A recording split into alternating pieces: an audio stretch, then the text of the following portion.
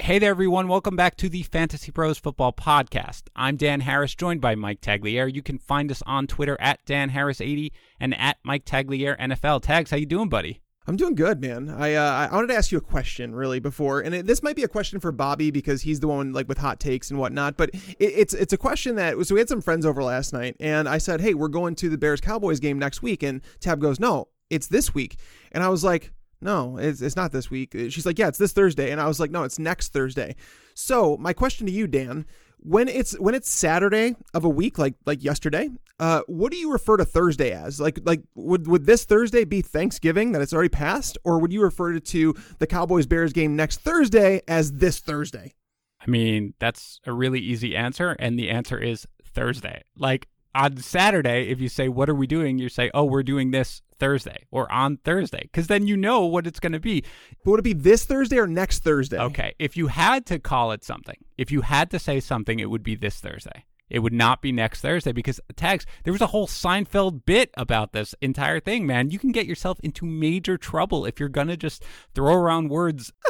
How is that possible, though? Because it's next Thursday. It's the next Thursday. This Thursday was part of this week, right?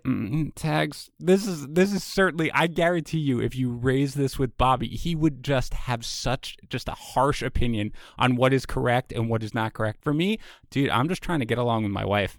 Whatever she said, I would be fine with. I'd be like, "Yeah, you're right, honey. Sorry about that. This next Thursday, whatever you want." Either way, just say Thursday. We're going to go see the Bears on Thursday. Why say this? Why say next? Tags, you're just unnecessarily creating problems in your life, man. You need me as your life coach, dude. That's what you gotta do. Before you have any conversations with your wife, text me, say, "Dan, I'm gonna say this. What do you think?" I'm gonna be like, "I don't know, buddy. Maybe walk that back a bit." Trust me. I've got it down to a science. All right, let's start with your winners and losers as we always do. Give me your biggest winner. They're actually both in the same game again. And this one is because it's hard this time of the year to find winners and losers because we obviously know the roles and whatnot. But there's a few guys that we were we're still unclear about their roles. And the biggest winner of today would be O.J. Howard for me. He's a guy that obviously fell into the doghouse after he had that weird fumble a couple weeks ago. But the last 2 weeks, he's been kind of getting more and more snaps. He caught 5 of 6 targets today for 61 yards. It wasn't a particularly good matchup, but now they're going into a matchup with the Colts. Zone heavy scheme. They've really struggled against tight ends this year. I do happen to like him. So he gained a lot of stock. And then the biggest loser for me was Ronald Jones. I mean, if you couldn't trust Ronald Jones in a matchup like this, there is no possible way that you could trust him going into the fantasy playoffs. I mean, it came out after the game. Bruce Arians said that he missed a blitz pickup and he was just sent to the bench. And anytime someone's on that short of a leash, it's kind of ridiculous, because Ronald Jones hasn't been particularly bad in pass blocking over the season, but it is what it is. And Ronald Jones is my biggest loser because he is totally off my fantasy radar right now. Yeah, I mean, Howard is fine as your biggest winner. We have talked about Howard a number of times on this show, and I'm fine with it. I mean, he certainly got back in, the good graces. He had a good game, played well. He was heavily involved. So certainly if you're looking for good matchups going forward, at that point, once you get past the top 6 or 7, you're basically throwing darts, so I'm fine with it. With Jones, this is just where'd you have him ranked this week, Tags, out of curiosity, off the top of your head? I had him ranked at, I think, RB19. Right. Yeah, I had him around there as well, and there really was no reason to think that this could happen, but the point that you raise is critical, okay? He might, play extremely well next week against the Colts. It's possible, but the fact that he missed a blitz pickup and then was essentially benched for the rest of the game. I mean, you cannot start anybody. I mean, you think about Chris Carson, right? Chris Carson has fumbled like 90 times. Right, exactly. And Pete Carroll just keeps rolling him out there. It's like, no, it's fine because he's got the leash. But when you're on something like that, it's terrible. Now, I assume, Barber obviously scores the 2 touchdowns, by the way. Not a great line, 17 carries, 44 yards. I assume you're just not starting anybody in the Bucs backfield going forward. Is that fair to say? That's exactly how I feel. And I still think that Ronald Jones is probably the one that would like, if it, when it comes to ranking them next week, they're going to be playing the Colts. It's a tough matchup on the ground. I know Derrick Henry just went off, but that's a tough matchup. So I don't want to start either of them, but if I was forced to choose one, I'd still probably say it's Ronald Jones because as we've seen with Arians, with O.J. Howard, he does bench somebody for a game and then he puts them back into the role. And knowing that Ronald Jones is supposed to be their future, the guy that they spent a 2nd-round pick on, I would assume that he's going to kind of walk back into that role. But still, it's not a situation you want to trust, and it's not a good matchup this coming week either. Yeah, absolutely. You can't be. If you're still playing next week, then you're in the playoffs. There's no possible way that you could risk your playoff life on either one of these guys at this point, and it's just a huge disappointment. He's clearly the biggest loser on the day. All right, so look, normally what we do here is we go into What's Your Problem, Man, which I know you love, but your rankings this week were pretty pristine, other than Ronald Jones, and someone thought it would be a good idea to end the bye weeks in week 13, so we're just going to need to skip it today. For the record, though, I was going to call you out on your ranking of Emmanuel Sanders rest of season because you're way too high, despite the fact that he's topped 41 yards just once in his 6 games with the 49ers. So for people who really were desperate to hear something, that's what it would have been, but we're going to get right into the games. But before we do get into at least starting with the Thanksgiving games, I want to tell everyone that we are going to be announcing the winner of our Dak Prescott helmet giveaway on Monday's show. Now, that signed Dak Prescott helmet, all of our helmet giveaways, they come from our good friends over at Pristine Auction. You know about Pristine Auction. It's the only place you need to go if you're looking to get any piece of sports memorabilia. So you go to pristineauction.com. You register for an account, which is free to do, by the way. What are you going to see? Well, on your home screen, if you look on the left side, you're going to see tons of categories of items being auctioned off. Comic books, movie posters, coins, and of course, items from pretty much every sport imaginable. And I'm looking at it right now. There are currently 10,689 football items being auctioned off. More than 10,000 auctions of football memorabilia that is guaranteed authentic and from only the most trusted sources. Yesterday, there was a Todd Gurley signed jersey that went for $61.42 and a Ray Lewis signed football for $58.50. So just come check it out. Go to pristineauction.com. That's PRISTINE auction.com and use our code FANTASYPROS in the registration field when you sign up. You will get a free $5, and that lets them know that you heard about them from us. All right, Tags, let's get into the games here. Let's start with your Bears beating the Lions 24-20 on Thanksgiving Day. A little bit of a rough start here, but Mitchell Trubisky makes a number of really, really solid throws, especially down the stretch. Finishes with 338 passing yards and 3 touchdowns. With no Snacks Harrison, David Montgomery runs well, 16 for 75 on the ground, plus the touchdown reception. Obviously, the game flow hampered him a bit here since the Bears were behind for most of the game, but certainly good to see him run well in a plus matchup. So, Tags, I mentioned the Allen Robinson jersey. He has a very good game here, as usual, 12 targets, 8 catches, 86 yards, and a touchdown, other than one pretty bad drop. He had his usual excellent game, but he did not see the most targets or have the most catches or tally the most receiving yards for the Bears. Instead, that was Anthony Miller, who saw 13 targets, caught 9 of them, and went for 140 yards. We've touched on him a couple of times this year, Tags, but this is now the 3rd straight game with at least 9 targets and 54 yards. There was no Taylor Gabriel in this game, but you're a wide receiver needy team who happened to make the playoffs. Are you picking up Anthony Miller going forward? I would pick up Miller. I think he's definitely worthy of having a spot on your bench. Are you going to play him? I mean, they're playing the Cowboys this week. That's going to be a tough matchup to trust him in.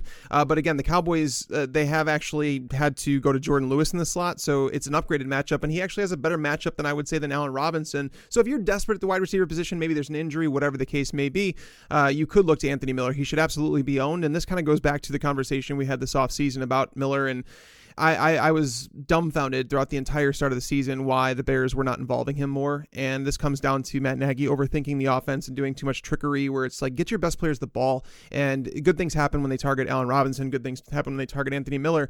So it's good to see him involved. Unfortunately, they didn't have the field stretching element. A lot of people wanted to see the Bears take more shots down the field. But I mean, Anthony Miller's not that guy. Allen Robinson's not really that guy. Javon Wims is the one who stepped in for Taylor Gabriel. So he's not really that guy. They were just missing a few pieces, but it was a really good matchup for them against Detroit. Detroit is just really struggled in their secondary. So it helps that Trey Burton went on IR. It helps that Taylor Gabriel was out, but the targets have been so volatile for Miller all year that I don't think that he's someone that you want to consistently rely on. It's more like spot starting him if you have to. And that's probably not going to be next week, as you mentioned, against Dallas, right? Or against Green Bay going forward, right? Yeah, Green Bay's been pretty good against slot receivers. Tremont Williams has been really good. And again, the Cowboys have been one of the tougher matchups for wide receivers over the last 2 years. I don't think people realize just how tough of a matchup that is. But again, Jordan Lewis in the slot, he's struggling a little bit, and we saw Cole Beasley kind of take advantage of that last week. So we could, if the Bears are smart and if we go with rational coaching, yeah, they should go back to Miller this week, but I don't want to trust Nagy to do it if I don't have to. Meanwhile, Jeff Driscoll misses this game and is now on IR, so it sounds like it's going to be the David Blau show for the rest of the season. He comes out firing right out of the gates, long touchdown pass to Kenny Golladay, then another one to Marvin Jones before the Bears defense adjusted to him. Meanwhile, Bo Scarborough continues to run well, 21 for 83 on the ground. Any thoughts here on the Lions, knowing that Blau is going to be the quarterback going forward? Not good. Blau, if you watched that game on Thanksgiving, I know a lot of people did because it's obviously nationally televised. It's Thanksgiving. The first touchdown to Kenny Golladay, Golladay just outran Prince Amukamara. They didn't have a safety covering the top for whatever reason. And then if you saw like throughout that entire first half, it was like, he was throwing to open spots in the field. They're like, why is it every time that he drops back to pass, there's just an open spot on the field? It's just what the Bears were doing. But going against Minnesota this next week, Minnesota has been a matchup where you can attack them through the air, but Blau, I'm not going to trust him. So I'm going to downgrade everybody in the Lions passing core. And looking at Bo Scarborough, yes, he's getting the early down work, but he has one target through 3 games as the workhorse running back, the early down running back, I should say. So, I mean, if we like predict game script here, Minnesota is probably going to be favored in that game by double digits, and it's in Minnesota. So you're going to kind of downgrade everybody. So Bo Scarborough is somebody that I really don't want to start in that game at all. Like, he's going to be outside my top 40 running backs, I'm going to guess, even though he is getting most of that early down work. Whereas Golladay, probably down in maybe high-end wide receiver 3 territory. Marvin Jones, wide receiver 4. That's kind of how I feel about him. I'm just not excited about those guys because the floor, whenever you think about someone that has like the risk, you have to think, what's the ceiling, what's the floor? Golladay got 5 targets. Marvin Jones had 6 targets. And that's in a game that Blau threw the ball 38 times. They're not going to have him throw the ball that much. They're not going to control the ball, the clock, all that stuff. I'm just downgrading the entire offense. Yeah, honestly, I think the Bears just kind of underestimated what the Lions were going to try to do here early on, because once they adjusted, Blau really couldn't get anything going whatsoever. So I agree with you, and I mean, look, it's on me. I was extremely low once I knew that Blau was starting on both Golladay and Jones this week. I mean, lower than ECR, so I'm going to take a little bit of hit in the accuracy ranking competition, but that's all right. Going forward, though, I think that's a pretty sound strategy. I don't expect all that much, despite the fact that the Vikings obviously have been beatable through the air so far this year. Certainly, I think you got to knock Golladay to, he's still a wide receiver 3, but, a low end at that. Let's move on to the next game. Bills 26, Cowboys 15, an incredibly impressive win here for the Bills. Josh Allen throws just 1 touchdown pass to Cole Beasley, who executes the revenge game narrative with 6 catches for 110 yards and a touchdown. Meanwhile, Devin Singletary totals 101 yards and a receiving touchdown, not from Josh Allen, instead from John Brown, who saves a mediocre day with his passing TD. Ordinarily, I would ask Tags, the Bills have a tough schedule going forward. Baltimore, Pittsburgh, New England. Can you trust Josh Allen and John Brown? But I've asked that each of the last 2 weeks, so I'm happy to ask it again, but you can just talk about whatever you want to talk about from the Bills. Well, the thing is it really is a tough schedule, and like this is nothing against Josh Allen or John Brown. It just has to do with us. We have to look at the schedule, right, and say they're playing against Baltimore, a team that legitimately you do not want to run into right now. One of the best teams playing in football. Then they play against Pittsburgh in Week 15, a team that's playing for the playoffs, and they've been a brutal matchup for quarterbacks dating back to when they got Minkah Fitzpatrick. And then Week 16, if you want to win a fantasy championship, they're playing New England. I mean, this is a brutal schedule. And by the way, John Brown, he hasn't totaled more than 40 yards. I think like 36 yards was over the last 2 weeks. And like touchdowns have saved him. I don't want to rely on that every single week. So I think the idea to sell someone like John Brown, the idea to sell someone like Josh Allen made a lot of sense. And I wouldn't feel necessarily comfortable going into the fantasy playoffs with Josh Allen as my only quarterback. Yeah, I mean, Allen's, ability to do it on the ground saves his value a little bit, but I'm certainly worried about Brown. You mentioned it. He's found a way to produce at pretty much every single game, whether it's by a passing touchdown or even when he doesn't have the yardage with a receiving touchdown. But yeah, I really don't want to be relying on him going into my playoffs. I mean, there's, you may be in a situation where you have to, but certainly your expectations need to be lowered as much as possible. For the Cowboys, although you attack the Bills on the ground, Zeke gets just 12 carries here. He does add 7 catches, totals 137 yards, so his owners are certainly satisfied. Meanwhile, Prescott throws for 355 yards and 2 touchdowns, but he turns the ball over twice.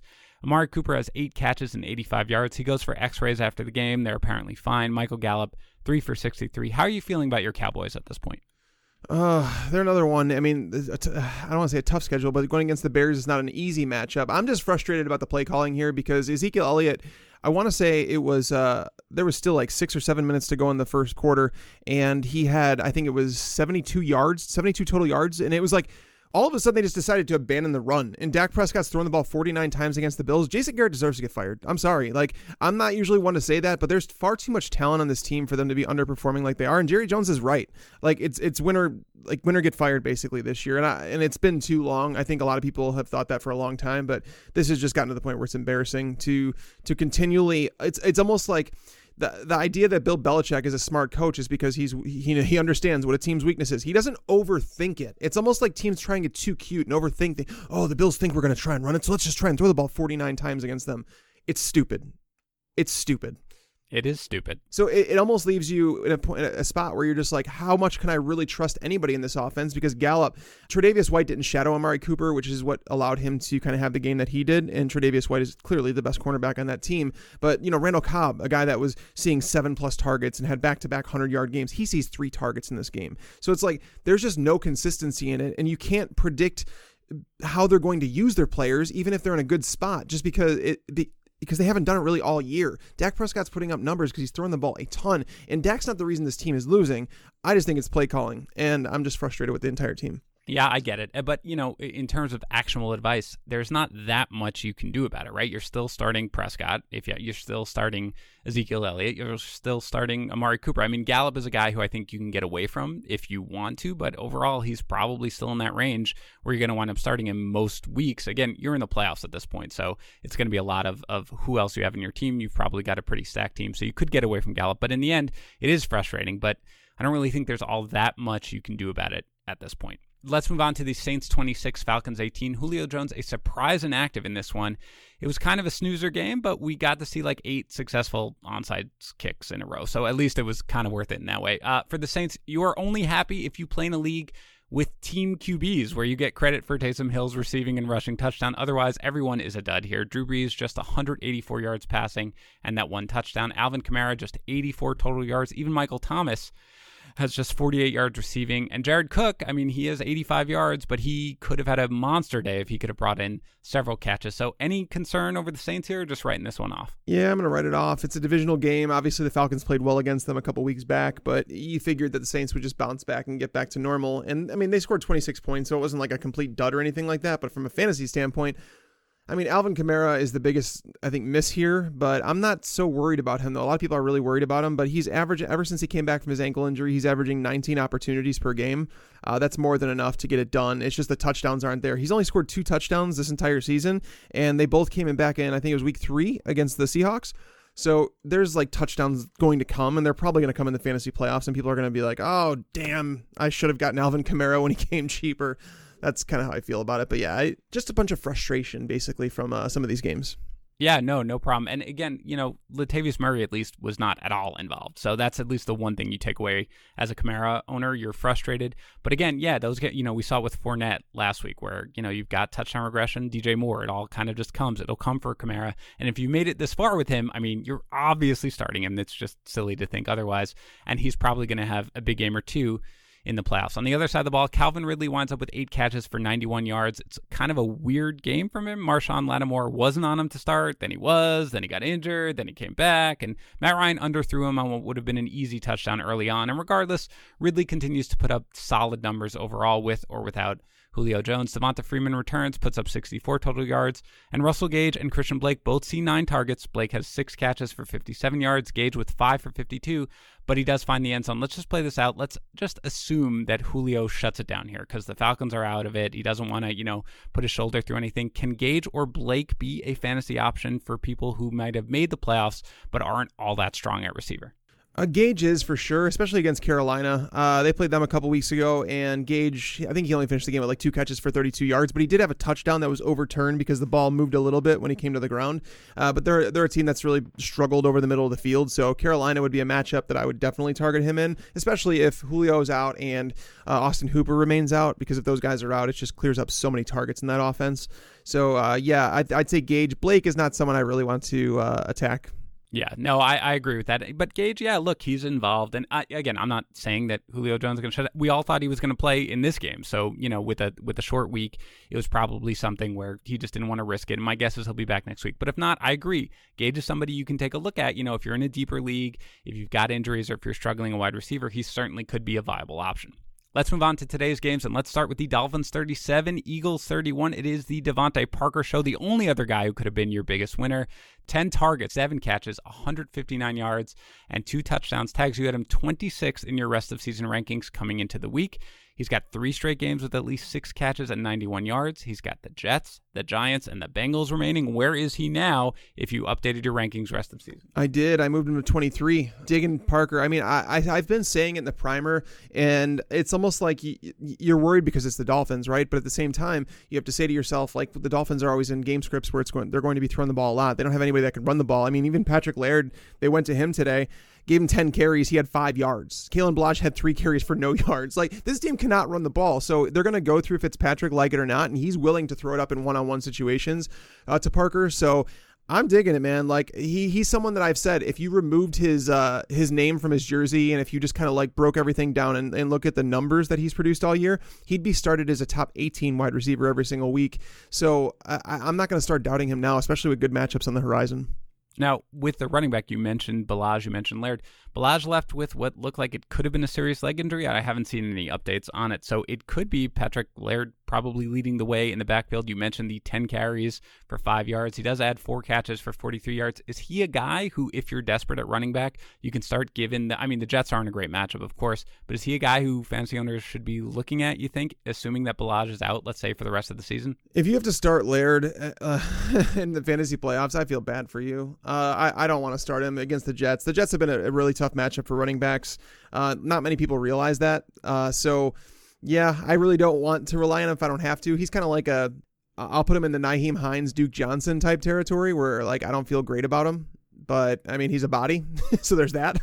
He is a body. I mean, that's true. If you're in the playoffs, you probably don't need to go that deep, but, you never know whether or not, you might be dealing with injuries, or you might have somehow survived despite having basically a black hole at your RB2 spot. Let's move on to the Eagles side. Jordan Howard out again here, so Miles Sanders carries the load, 17 for 83 on the ground, plus 5 catches for 22 yards and a touchdown. Carson Wentz throws for 310 yards and 3 touchdowns with an interception on a final play Hail Mary. And Alshon Jeffrey sees a whopping 16 targets, catches 9 of them for 137 yards and a touchdown. Biggest takeaways here on the Eagles side of the ball. The NFC East, man. It's who wants it least, buddy. That's what it is. It really is. And you would think with the way that this offensive line is supposed to be, like, they're widely, Dan, they're widely considered the best offensive line in football, if not top 3, right? And yeah, for whatever reason, they're struggling to run the ball on a consistent basis, and they haven't stuck with the run. It's like they have 19 carries in a game against the Dolphins. That's a team that's, like, I think they're facing over 23, 24 rushing attempts per game. So they didn't even run the ball as much as they should have with Miles Sanders. Carson Wentz missing guys wide open in the flat. He hasn't looked good. Alshon Jeffrey, I know he has a big game, but Nelson Aguilar was overthrown a few times. I saw Ertz drop one basically in the end zone. He was playing through a hamstring injury, but this is just an underperforming team, and it's so weird because it almost goes back to the Bears and the Rams. It's like these teams that were supposed to be, headed towards a bright future with young coaches, with good quarterbacks or young quarterbacks that were supposedly developing, and all of them are stuck in this rut right now. And the Eagles are 5-7, I don't even think there's a chance they make the playoffs, is there? Unless they own a tiebreaker of some sort. But no, I think they both control their own destiny at this point, because don't they play each other? Did I make that up? I thought they both controlled their own destiny at this point going forward because they play each other. I could be making that up. I don't have the schedule up right now. Yeah, I don't have it up either, but Alshon Jeffrey is someone that you start. Zach Ertz is basically losing targets to Dallas Goedert, but you're going to start. I think you can start both of them every single week. I had Goddard. I was teetering, ranking Goddard higher than Ertz this week. I ultimately landed with Goddard right behind him. But, obviously after the game, I'm like, dang it, I should have stuck with Goddard because I was worried. I really was worried about Ertz coming into this game with that hamstring injury. Yeah, no, certainly not a great game for him. But and I did confirm they do play each other. I believe it's the final week of the season, so or something at some point coming up. So both teams control their own destiny. So hopefully they can both just lose the rest of their games until they have to play each other to see which side will sneak in there between the Eagles and the Cowboys. Let's move on to the Bengals 22 and the Jets 6. Bengals get their first win of the year here with Andy Dalton back. It's not exactly a dominant performance, but you've got 2 guys who you want to start in Cincinnati, Tyler Boyd and Joe Mixon, and both get it done here. Mixon, just 19 for 44 on the ground. We did talk about how the Jets are a difficult run defense, but he does find the end zone. He has 4 catches for 26 yards. Tyler Boyd, 10 targets, 5 catches, 59 yards, and a touchdown. The Bengals have the Browns, the Patriots, and the Dolphins on tap. If you make it that far, are you starting both Mixon and Boyd in all of those matchups? I think you can. Mixon, they've made a commitment to him, getting 20-plus touches basically every single week now, ever since Ryan Finley took over, and that's not going to change with Dalton under center. I would actually add Auden Tate as someone that I think is startable most weeks, too. There was only one game this season, well, ever since he came into the starting lineup, where he's seen fewer than 6 targets. So if you're getting 6+ targets, 7-8 targets, I mean, you're startable most weeks as like a wide receiver 4. At least it gives you a floor performance. Whereas Tyler Boyd is someone that's been a little bit more up and down. But yeah, I think you're going to start both of them in terms of Boyd and Mixon. But again, I will add Auden Tate with Andy Dalton under center. I would say that Auden Tate is in the mix for a top 45 wide receiver for the rest of the season.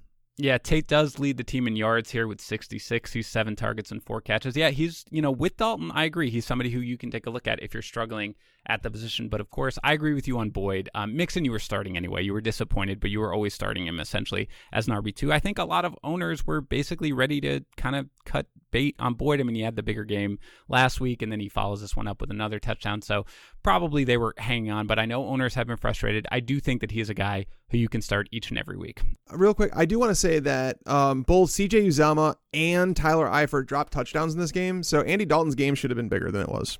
Yeah, no, I mean, I'm sure you're not starting any. I mean, maybe you're in a 2-quarterback league and you're really desperate at some point, but it's certainly not something where you're going to be looking at Dalton or anything from a fantasy perspective. For those of you who took the Jets in your survivor pool, or you started Jets players in your fantasy league, welcome to my life. This is what it is like to root for the Jets. The only decent player from a fantasy perspective is Robbie Anderson, who has 7 catches for 101 yards. Everyone else is terrible. Sam Darnold, just 239 yards. Le'Veon Bell, just 67 total yards. Jamison Crowder, 2 catches for 8 yards. So we can't trust Crowder anymore. We now know that for sure. But you're still starting Bell against the Dolphins next week, right, Tags? Yes, you're still starting him, but the disappearing snaps are worrisome. This is something that's been going on. It's now 3 weeks straight where they've kind of cut him back to a guy that was playing like 90+% of the snaps to a guy that's playing about 65%. And some people thought it was due to game script. I don't think it is. I think it has to do with Le'Veon Bell. And I think that he might be better in a limited role in terms of what he can do. He's getting older. He had a lot of miles on his body coming from Pittsburgh and playing behind this offensive line. I just feel like Le'Veon Bell is the type of guy. Obviously, he was willing to sit out a season, all that stuff. I feel like the guy, he's almost like, it is what it is at this point, and he understands that he's not playing for a winning team, and he's stuck in the situation, and he's fine getting himself pulled out of a game rather than like saying, no, I want to stay in the game, like leave me in, coach, because he's dealing with a knee injury or whatever he's dealing with, and it's been an ongoing thing with him. But yes, you are starting him against the Dolphins in the end. I think that's the main takeaway here, though. I don't think you're insulting Le'Veon Bell, Tags. I know exactly what you're saying. He's a guy who sat out for an entire year. Like, he's a guy who probably is looking after, in some capacity, his ability to play, his best interests and everything like that. He's got a long-term deal. He's going to be with the team for a while. So he wants to essentially, to put it nicely, take care of himself. And I think that that's fine. And that might be what you're going to see. But I agree. We've talked about it. Once you get past, a certain level, I don't know what it is here, top 12, maybe something like that, everybody has warts. And even though Bell did not give you a big game here, has, not given you a ton of yardage pretty much at any point this entire season, he's a guy you certainly have to keep rolling out there for now, including next week against Miami. Before we go further, I want to talk about HelloFresh. So if you've listened to any of the podcasts that I have hosted over the past few years, you know that I moved from the exciting and fast-paced life of New York City to the even more exciting and fast-paced life of New Hampshire. It was a big change. We did it to be closer to my wife's family because we have young kids. And the thing was, though, when we moved here, my wife was barely able to survive. We had 2 little kids. It takes a lot out of you. She never wanted to cook. But we had heard good things about HelloFresh. We decided to try it, and we have not looked back. HelloFresh gives you easy, seasonal recipes and pre-measured ingredients delivered right to your door. Seriously, with their step-by-step instructions and their pre-measured ingredients, it not only takes only about a half hour to prepare a meal, anyone can do it. Legitimately, I'm an embarrassment in the kitchen normally. It took me like 2 months to figure out how to make my kids an edible grilled cheese sandwich. But when my wife went back to work, I volunteered to take over some of the cooking, and I have zero problems making what amounts to an actually delicious meal.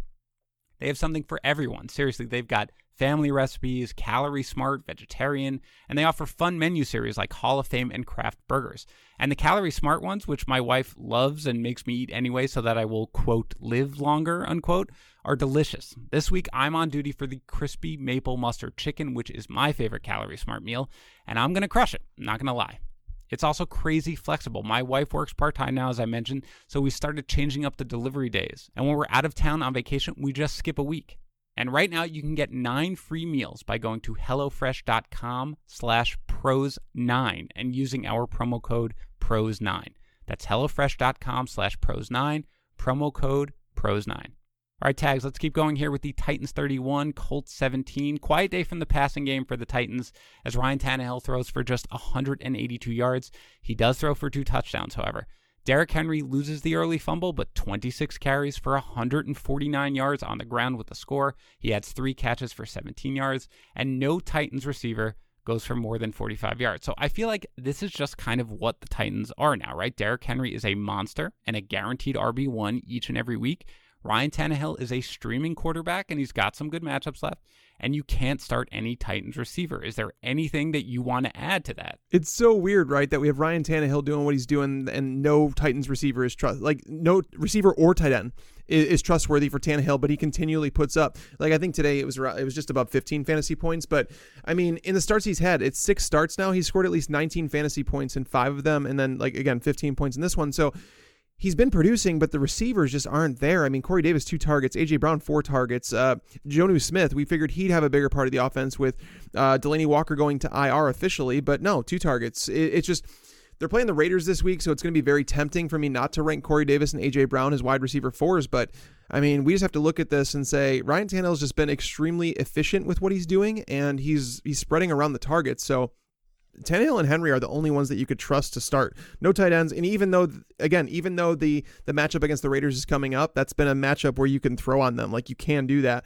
And Tannehill might, but he's I would actually trust him moving forward. He provides a floor. Like, if Sam Darnold has a bad day, or, Derek Carr has a bad day, or some of these other streaming quarterbacks that people are contemplating, Nick Foles, if they have a bad passing day, they have nowhere to go in terms, they have no floor. And Ryan Tannehill on the other end of that spectrum, if he has a bad passing game, he can bring it to the ground and he can actually make yardage with his legs. So that's why he's a better streaming option than those guys. I had him ranked as a top 12 quarterback this week, and I felt bad about it, Dan, because the ECR on him was like 18, and I didn't understand why.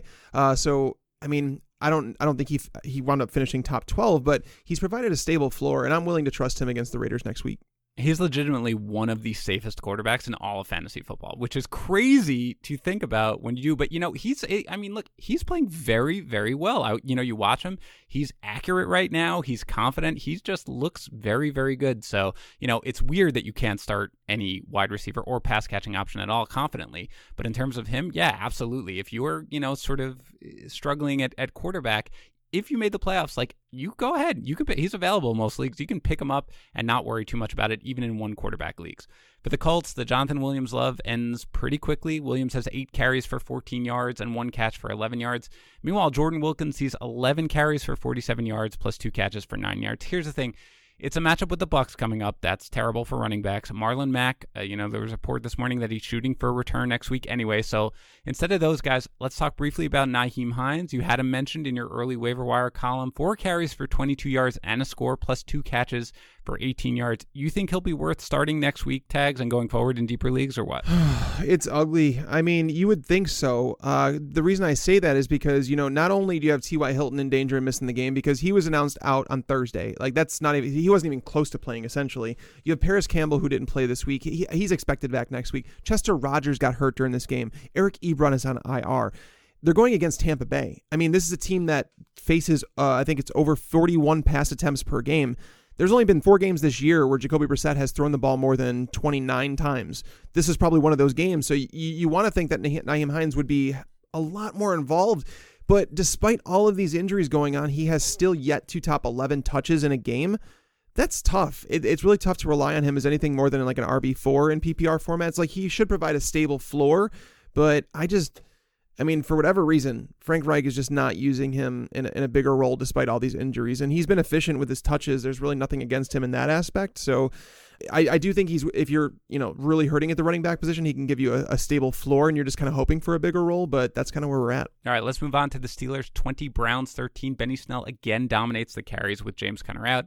16 carries for 63 yards and a touchdown. Conner was doubtful here, but he's obviously trending in the right direction. If Conner's out again, I assume you're okay in a deeper league starting Snell against the Cardinals next week? Yeah, I guess. This was like the worst game ever. Every time I would turn on this game, I would just be like, why am I watching this? Honestly, it was, and I kind of knew this was going to happen. This is one of those games for betting pros where I put on the under. I had the Steelers. I just felt like it was going to be one of those grinded out games and that the Steelers defense would win the game. And I mean, I know Devlin Hodges finishes with 212 yards and a touchdown, but the one touchdown to James Washington, it was really on James Washington on, a catch that it's kind of what he did really well in college. He's a guy that tracks the deep ball extremely well. He catches over the shoulder. He caught that ball while being interfered with. Okay, well, let's talk about that for a second, because if Juju Smith-Schuster's out again next week, this is now the second good game for Washington with Hodges throwing in the ball. Can you start Washington next week?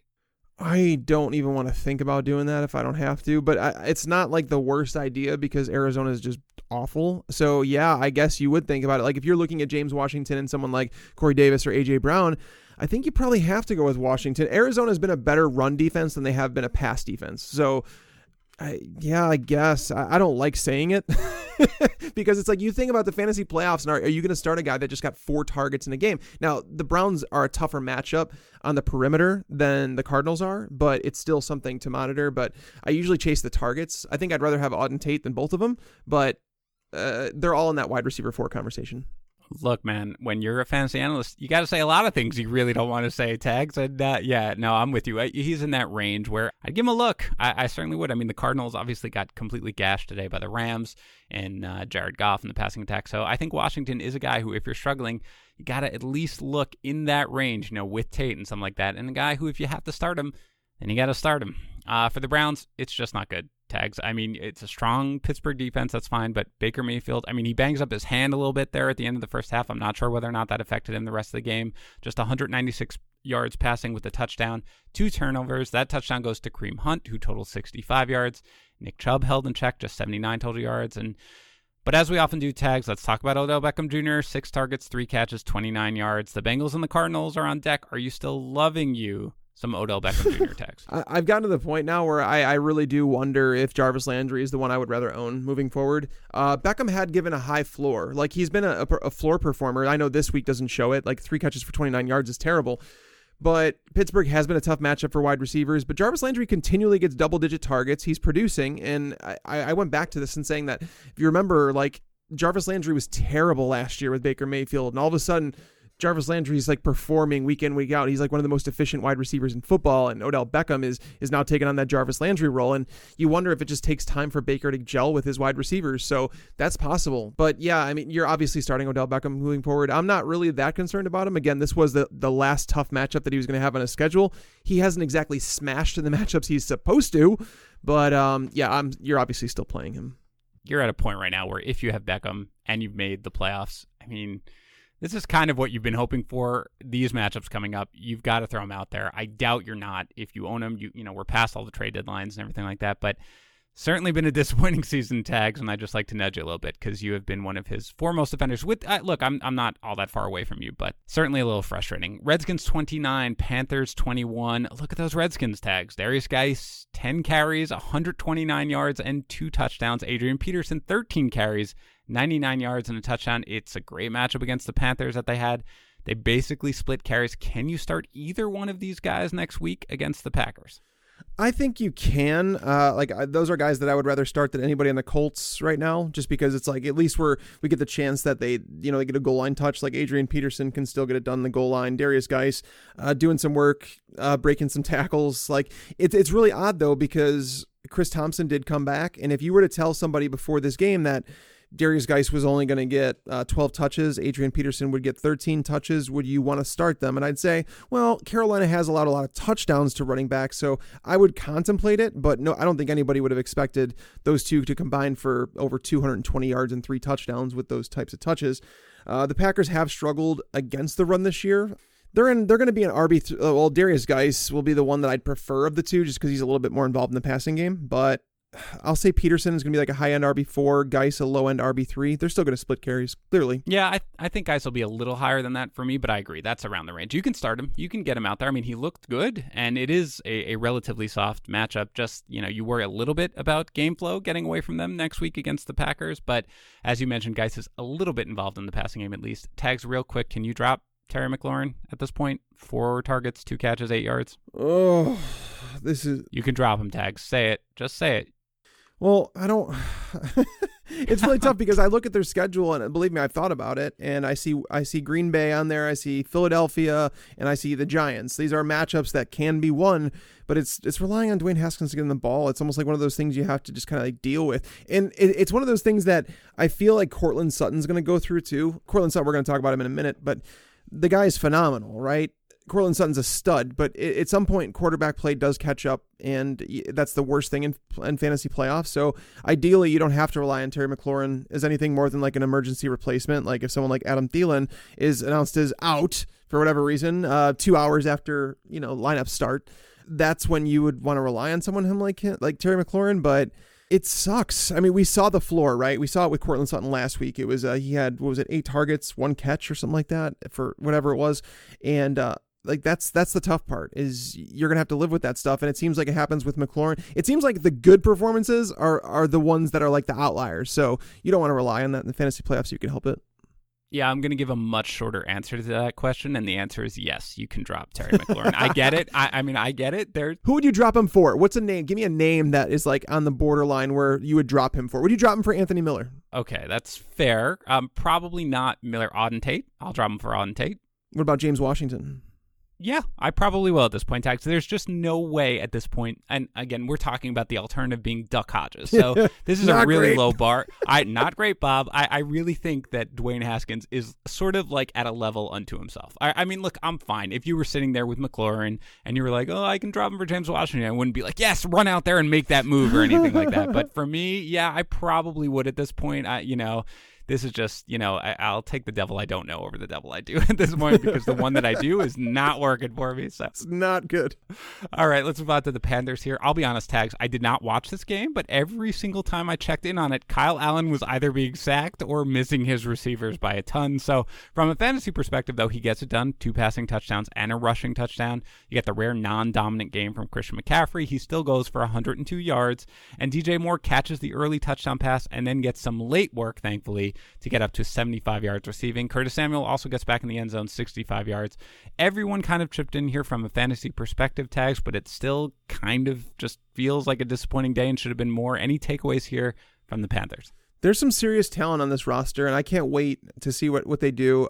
A lot of people knew that Cam Newton wasn't getting it done. He's struggled as a passer throughout his career. He's losing some of that mobility, so he's not as imposing to an opposing defense. But like looking forward, it's like Kyle Allen's not the answer. I think we can all agree on that he's not the guy that's going to lead you to a championship, and you don't have a good enough team, like particularly the defense, to win a championship with him. But the question is, what do they do? Because you look at DJ Moore, the guy's a superstar. Like, he can play all over the field. He's a guy that can get it done after the catch. Obviously, he's played that number 1 role in this offense. Curtis Samuel is a guy that can get open deep. He can create separation, but Kyle Allen's really struggled to throw the deep ball. He's the worst deep passer in the NFL, and that's why Curtis Samuel hasn't scored with the targets that he's had. That's why he's struggled so much. Christian McCaffrey's obviously a stud. So it's like, I can't wait to see what this offense can do when they have a quarterback who's Kyle Allen was competent for part of it, but I feel like this team can be a lot better in terms of like what they bring to the table on offense. I don't want to see Ron Rivera fired, but I do want to see. I almost want to see someone else brought in. Like, let's say that they decide to not pick up the option on Cam Newton and kind of move on in a different direction. Do they sign someone like Andy Dalton and say, can you run this offense better than Kyle Allen can? And I'd say yes. I'd say the Bears are in a position where they should sign someone like Andy Dalton and give Mitch Trubisky some competition on the roster. Like, that's a guy that I would bring in because I believe that he's a competent NFL quarterback that can get it done. He's not someone who's going to carry your football team, but he's also not going to lose you games like Kyle Allen has at times. Yeah, no, I agree. I think Allen has shown enough here to show everybody that he is not the answer, regardless of Cam Newton. So I agree. You bring in just sort of a replacement level, normal, quarterback, somebody like Dalton, and I bet that this team is a playoff team because they do. DJ Moore is one of my favorite players in the NFL. I just think the guy is so talented. So yeah, I agree. But again, you're able to start these guys. They're still giving you week in and week out production. So you've at least got that for the rest of the season. Let's move on to the Packers 31 and the Giants 13. Now, I was watching this game pretty closely, and part of the reason was because the Packers laying 6.5 was one of our top bets that we listed on Thursday's Betting Pros NFL podcast. Now, we do 2 of these each week. You can find them over at bettingpros.com/podcast. We do 2 shows each week. On Monday, we give our early reaction to the lines for the following week's games. And on Thursday, we give some of our best picks, some prop bets, things like that. So if you subscribe on Monday night, you're going to hear me and a guest looking at every game on the Week 14 slate. And we're going to give you our thoughts. And again, a lot of it is relevant to fantasy as well because we kind of break down the games and what we can expect on both sides of the ball. And also, like the Fantasy Pros podcast, we do plenty of helmet giveaways over there. When you leave a review for the show on Apple Podcasts or Stitcher, and you send a screenshot of the review to contest@bettingpros.com. So go over, give it a listen. It's a good time, I promise. So this is a predictable bounce-back game here from Aaron Rodgers. He throws for 243 yards and 4 touchdowns, 2 to Davante Adams, who has 6 catches for 64 yards, 1 to Allen Lazard, who catches all 3 of his targets for 103 yards. But the running backs are really the story here. Tags Aaron Jones, 11 carries, just 19 yards. He chips in 4 catches, but just 13 yards. Jamal Williams, meanwhile, looks much better, 10 for 41 on the ground, 4 catches for 26 yards through the air. Jones had just 38 yards last week, Tags. How are you feeling about this Packers backfield? Oh, I mean, this was a weird game in the snow. Obviously, so it's going to change some of the outputs that players would have and may not have had. Aaron Jones, it's not like he ran poorly, but the offensive line wasn't blocking particularly well. He did have a couple carries near the goal line, lost yardage because he was hit in the backfield. I think he had a carry of 9 yards at some point. So basically he had 10 other carries that amounted for 9 yards. It was not a good game for Aaron Jones, but it wasn't really all on him though, because he was just getting repeatedly hit in the backfield. They do want to involve him more, and you can see that they tried to involve more in the passing game. This was it's just a weird game in terms of the snow and what it allowed them to do. This could have been a game where if this was a dry field, I truly believe that Aaron Rodgers would have thrown for 400 yards and 6 touchdowns. It was that type of game plan where they came out like that. And I know that he still put up competent totals, but it could have been so much bigger. I'm not worried about Aaron Jones so much. The fact that they continually talk about getting him the ball more, especially in the passing game, it tells me that it is something that they understand that's lacking a little bit as of late. And why should we doubt them? They've been honest about the whole idea that, we want to get Jamal Williams more involved in the offense and we want to keep it near a 50-50 split and this and that. And they continually did that. So I'm not necessarily worried about that. The only wide receiver on this team, Davante Adams, is the only one you can trust. Allen Lazard looks really good, but I mean, when you get 3 targets, I know he put up 103 yards and a touchdown, but can you trust that walking into the fantasy playoffs outside of an emergency situation? Probably not, but he is operating as the number 2 receiver for Rodgers, so he's one of those guys that I definitely keep him on my fantasy bench. He's one of those high priority wide receivers that if something happened to Davante Adams and he had to miss more time, Lazard would walk into a role where he's seeing 6+ targets, and I'd start him. Meanwhile, on the other side of the ball, Saquon Barkley totals 115 yards, and with no Golden Tate, Sterling Shepard goes for 40 yards and a touchdown. You tweeted it out. It was Shepard's first touchdown of his career on the perimeter. There was some thought that Shepard wouldn't even make it back this season from his concussion, but now he's got the Eagles, the Dolphins, and the Redskins left. How do you feel about Sterling Shepard going forward? I like him. I mean, he even with Golden Tate in the lineup, he's seeing 7+ targets, 9 targets in some of those games. So the targets are there. Saquon Barkley's obviously not carrying this team the way that some people thought, but again, we still have yet to see a game with Barkley, with Ingram, with Tate, with Shepard all on the field at the same time. And it's teams are going to have trouble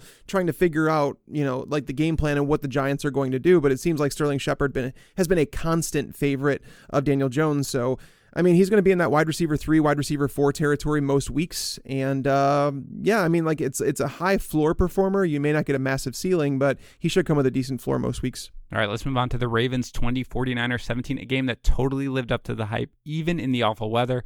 Lamar Jackson just 105 yards passing and a touchdown, but he does add 101 yards rushing and a touchdown. He does lose a fumble, but there's almost nothing else going on offensively for the Ravens, understandably, against the good defense and in the bad weather. Mark Ingram, 15 for 59 on the ground. Mark Andrews, 3 catches, 50 yards, and the score. Hollywood Brown, just 1 catch for 1 yard. Not sure there's too much to take away here for the Ravens tags other than just enjoying Lamar Jackson. Just enjoy watching them play. Honestly, it's a different brand of football, and I understand that some people, maybe it's not for everybody, because like there was a time where I always wanted to see the pocket passers. I wanted to watch Peyton Manning. I didn't want to watch Michael Vick, and it's come to the point where Lamar Jackson, where it is so fun watching him play football. Like the guy is the broadcaster today, I can't remember who it was, but he compared him to Barry Sanders, and I was like, don't do that. But he's just like a lightning player in terms of like just appreciate what it is you're watching. He may not be the best passer in the league, he may not be, but he's thrown competently, and that's basically, if he can throw competently with the way that he's running the football, this team is like very hard to stop, because you have to assign a spy, and then you're basically you're keeping 6-7 men in the box to defend against Mark Ingram, who could run the ball very well. They haven't really taken many shots down the field to Marquise Brown, and maybe that's like one of those things where it's like, we're going to continue to draw defenders up. We're going to force them to bring everybody. We're going to force them to bring their safeties down into the box, and then we're going to open up the offense and beat them that way. I'm waiting to see it, because if Marquise Brown starts getting some targets down the field with Lamar Jackson getting all this attention, this offense could simply explode. And Marquise Brown is like kind of like, I don't want to say Will Fuller-esque type players. I think he's actually a better receiver than Will Fuller, but in terms of like getting the targets down the field and having that one play upside, where he's a guy I keep in my roster and contemplate playing most weeks just because of the upside that he can bring. Look at the schedule. Buffalo, that's a brutal matchup for receivers, but then you have the Jets and you have the Browns after that. So yeah, this is just such a fun offense to watch. But Marquise Brown, unfortunately, I'd probably keep him on the bench for week 14. Everything about what the Ravens have done this season is awesome. I mean, really awesome. To completely reinventing the offense, to Harbaugh getting, going with analytics and being far more aggressive on 4th down and everything like that. But really, right now, it's really difficult to see anyone beating them just with the way they're playing on both sides of the ball. But in terms of Hollywood Brown, yeah, I agree. There's going to be a boom game, maybe 2 or something like that. But it's a little difficult to rely on him. Just sit back. If you own Lamar Jackson, you are in the playoffs, and enjoy what you're watching. On the other side of the ball, I mean, it was all Raheem Mostert, 19 carries, 146 yards, and a touchdown. Tevin Coleman, who has not run well of late, only 5 carries for 6 yards. It's a terrible matchup against the Saints next week. Matt Breida may be back. He was almost back for this game. So what do you do with the San Francisco running backs? Do you just avoid all of them? Yeah, probably. That's probably the best answer that you can give, Dan. Just when we think we can trust Mostert, it'll be Matt Breida. And when we think it'll be Matt Breida, it'll be Tevin Coleman. And I mean, if you were to look through their game logs, I'm pretty sure there's 4 different running backs that have led this team in rushing throughout the year. You have a week from every running back, essentially. And going into a tough matchup, it's going to be difficult to trust any of them. But Mostert, I said this, I thought Mostert was probably the most talented running back on this team, and he deserved more touches than Tevin Coleman. But so I'm happy to see it come to life. I don't expect it to continue, unfortunately, because that's just been Kyle Shanahan's MO since he took over this 49ers job. Real quick, Deebo Samuel, 41 yards in the score, 4 straight games with at least 112 yards or a touchdown. Can you start him going forward? Yeah, this was a tough matchup, and but he was removed from the injury report, which is like a big thing and a step in the right direction. I haven't seen the snap counts for this game quite yet, but knowing Emmanuel Sanders saw 6 targets, I'm guessing that he was probably back into his full-time role.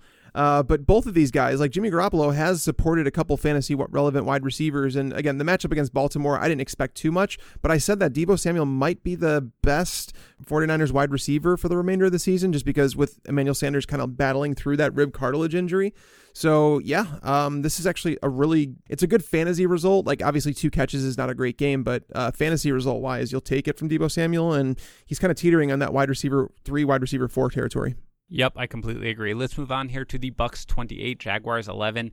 We broke down this game almost in its entirety with your winners and losers, but Jameis Winston plays pretty well, does not find the end zone, and of course loses his fumble. Nothing done in the passing game for the receivers. We talked about O.J. Howard already. Mike Evans just 53 yards. Chris Godwin just 50 yards. Any other takeaways here from the Bucs side, or move on to the Jaguars? We already talked about Ronald Jones and Peyton Barber. I don't want to talk about it anymore. Yeah, let's just talk about the Jags. Sounds good to me. You said switching from Gardner Minshew to Nick Foles was a bad idea, and it looks like you were correct. Foles was dreadful. Benched at the half. Gardner Minshew takes over, throws for 147 yards and a score to D.D. Westbrook, who is your leading receiver at 60 yards and a score. Tags, let's just briefly talk about the receivers here.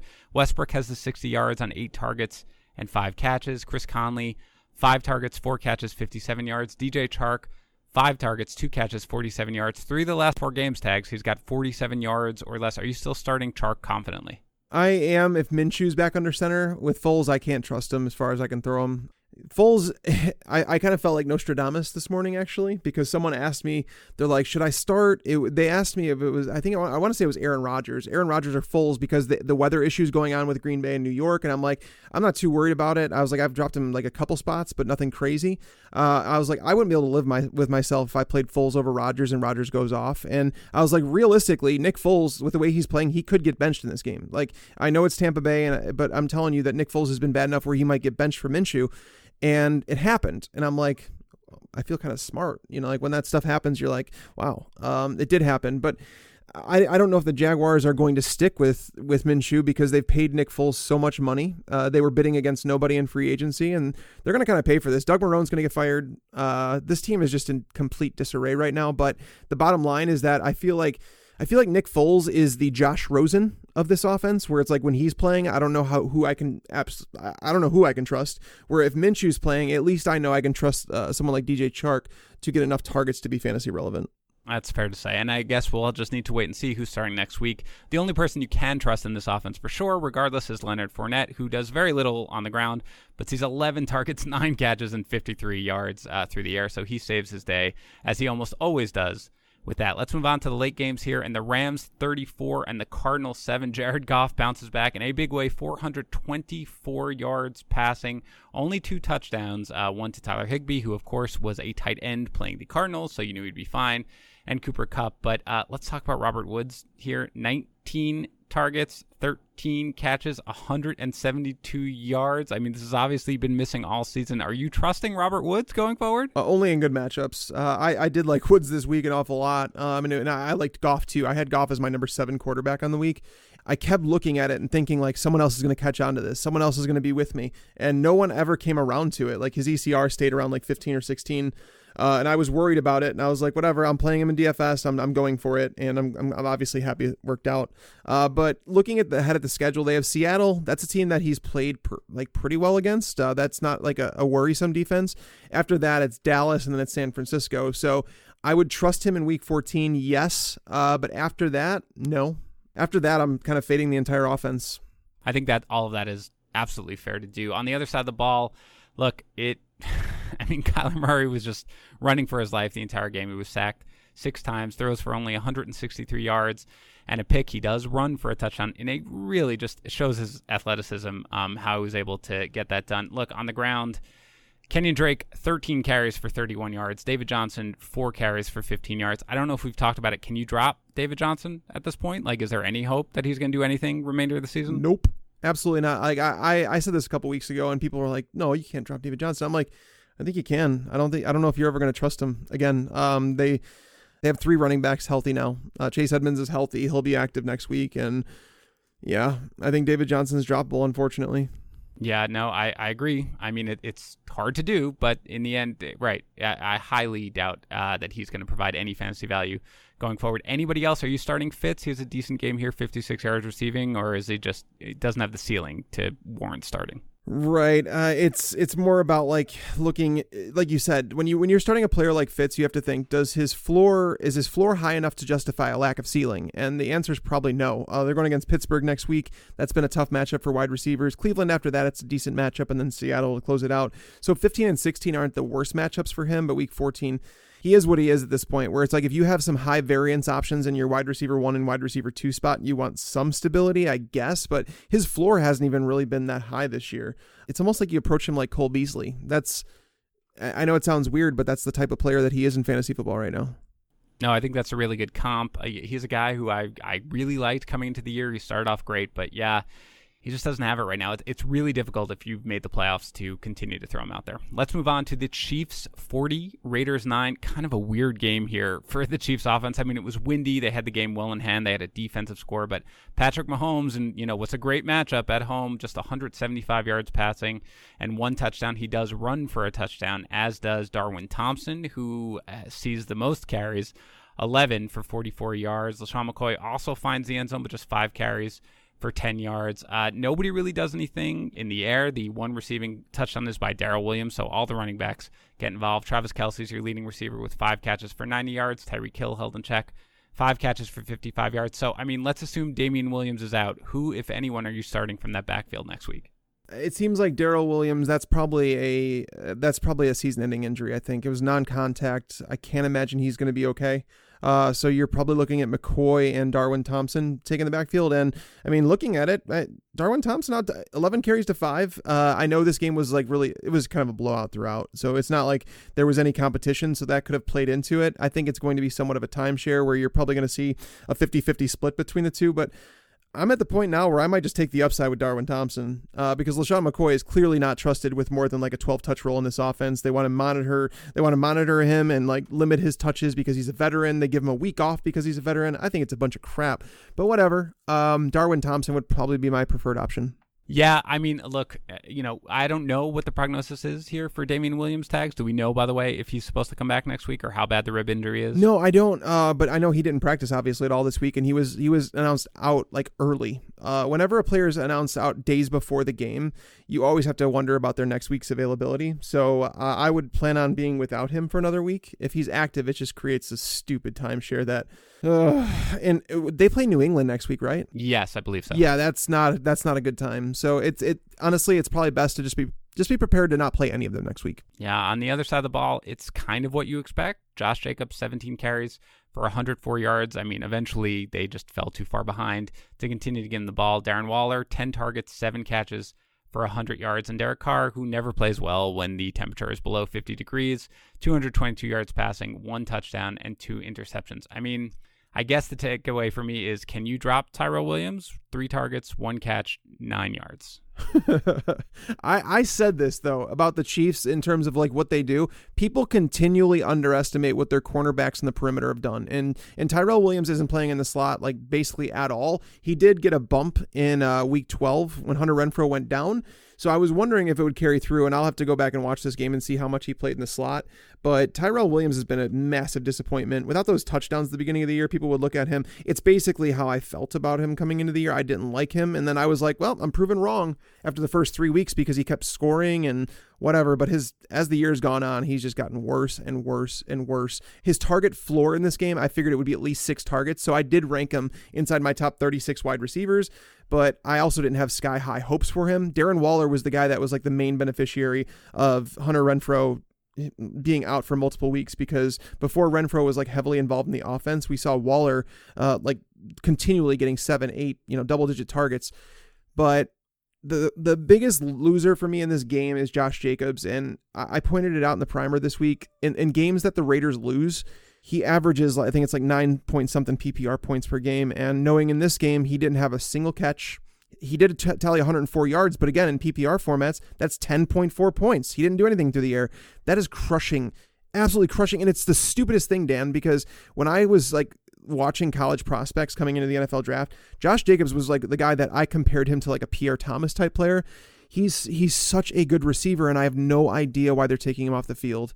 The Raiders have done a lot of good things this year, so I guess I shouldn't second guess everything, but not playing the guy on all 3 downs makes absolutely 0 sense to me. And the thing is, they keep giving you these little tidbits of thinking maybe they'll get him more involved, right? He'll have 3 catches here, 2 catches there, something like that. He'll get a few targets, and then they just never follow through with it. So it certainly caps his ceiling somewhat. But, in the end, again, you're still starting him each and every week if you own him, because he is extremely talented and he runs extremely well despite his lack of involvement in the passing game. Let's finish up here with the Broncos 23, Chargers 20 tags. Were you able to see what happened at the end? Because we were recording and all I know is people freaked out. I did. So basically what happened is the Chargers kicked a field goal to tie the game, and there was like it was under half a minute left, and it was like, okay, this game's going to overtime. I want to say it was like 21 seconds or something like that. And so Denver gets the ball. Drew Lock, basically, they throw the ball like down the field to Courtland Sutton along the sideline, hoping to draw, either obviously catch the ball or draw like a pass interference call. And they did call pass interference on Casey Hayward, leading to a game-winning field goal. That was, I don't know the distance of it. It wasn't a short field goal, but he made it at the end of regulation, ending the game. So Denver with Drew Lock at quarterback beating the Chargers. I mean, is Phillip Rivers going to get benched? I mean, there was all the talk before the game that it could be Tyrod Taylor. I mean, might be different if you had a kid that you wanted to take a look at. I mean, you know what Tyrod Taylor is at this point, right? So I feel like you let him play out the season, and then you find a way to move on because he's certainly not getting it done. Who is getting it done, though, is Courtland Sutton. As you mentioned, 5 targets, 4 catches, 74 yards, more than half of Drew Lock's receiving yards, and 2 touchdowns. I mean, what do you want to say about Sutton here, Tex? Courtland Sutton is like, he's playing out of his friggin' mind. Like, if Courtland Sutton were playing with like an actual NFL quarterback, like, there's a lot of quarterbacks that I could name right now, but he is playing like a stud, like a guy that could be a superstar, like legitimate, like top 10 wide receiver in the NFL. With the way he's playing, he might already be there, to be honest with you. But like he was someone that, this is one of those guys, I'll admit that I was 100% wrong on. I said I would have no stock in Courtland Sutton, not because I didn't think that he could develop into a receiver, but more because I didn't want to tie myself to a receiver that was tied to Joe Flacco and a very bad vanilla offense. And he's overcome so much this year, playing with 3 different quarterbacks, getting it done with every single one, and even getting it done in this game with 5 targets against the Chargers, who have been really, really good against wide receivers, especially Casey Hayward. So, man, what a stud. Yeah, he is really, I mean, this has been fun to watch with this breakout. And again, you keep basically are like, well, he's not going to be able to get it done with Brandon Allen throwing him the ball or Drew Lock throwing him the ball, but he really right now is kind of quarterback proof, which is great to see. On the other side of the ball, pretty much everybody has a decent fantasy game that you want to. Melvin Gordon carries the ball 20 times for 99 yards. He has 2 catches for 11 yards. Austin Eckler, only 16 yards on the ground, but as usual, he finds the end zone through the air, 51 yards receiving. Mike Williams has 117 yards receiving. Keenan Allen catches all 6 of his targets for 68 yards and a touchdown. The only dud is Hunter Henry. Sees just 3 targets, 2 catches, and 10 yards. Anything here other than Phillip Rivers is probably playing out for the rest of the season on the Chargers side? Honestly, I thought it was a pretty good fantasy performance from everybody on the Chargers, like from a fantasy perspective, because the Broncos have been a good defense. Now, they were without Von Miller this game, and that's obviously going to affect them, missing their best player on defense. But Melvin Gordon, he doesn't score, but, 110 total yards. Austin Eckler scores a touchdown. Rivers, even though he threw that pick and that ugly pick, and he doesn't look good. He really doesn't. But 265 yards, 2 touchdowns against the Broncos, nothing to scoff at. Keenan Allen in shadow coverage with Chris Harris Jr., he's really struggled in that matchup, but 68 yards and a touchdown. Mike Williams, he makes a massive catch. Like it was down the sideline. I don't know if we were recording when that was happening, because I remember watching, but I wasn't talking. He caught a pass on the sideline. It was a one-arm grab. Like, it was a big boy catch. And Mike Williams has done that a few times. And like every time you watch him, you wonder if he can kind of take that next step, is a guy that can come out. But with Rivers kind of playing the way Rivers is playing, it's just, it's a mess in LA right now. And I don't know what they do as a franchise, because they're a team that was, again, they're another team that was built to win. They felt like they had their veteran quarterback and they need to go for it now. I think they can win a championship right now if they had solid quarterback play, had everybody healthy on defense, which they got Derwin James back this week. That's obviously massive. It's just such a disappointment. I'm guessing there's going to be some sort of coaching change there, but that team is built to win. Yeah, for sure. And at the very least, they are a pretty good source of, fantasy production. For the most part, obviously, on the running back side. It's top heavy. Yeah, it's top heavy. I agree with you there.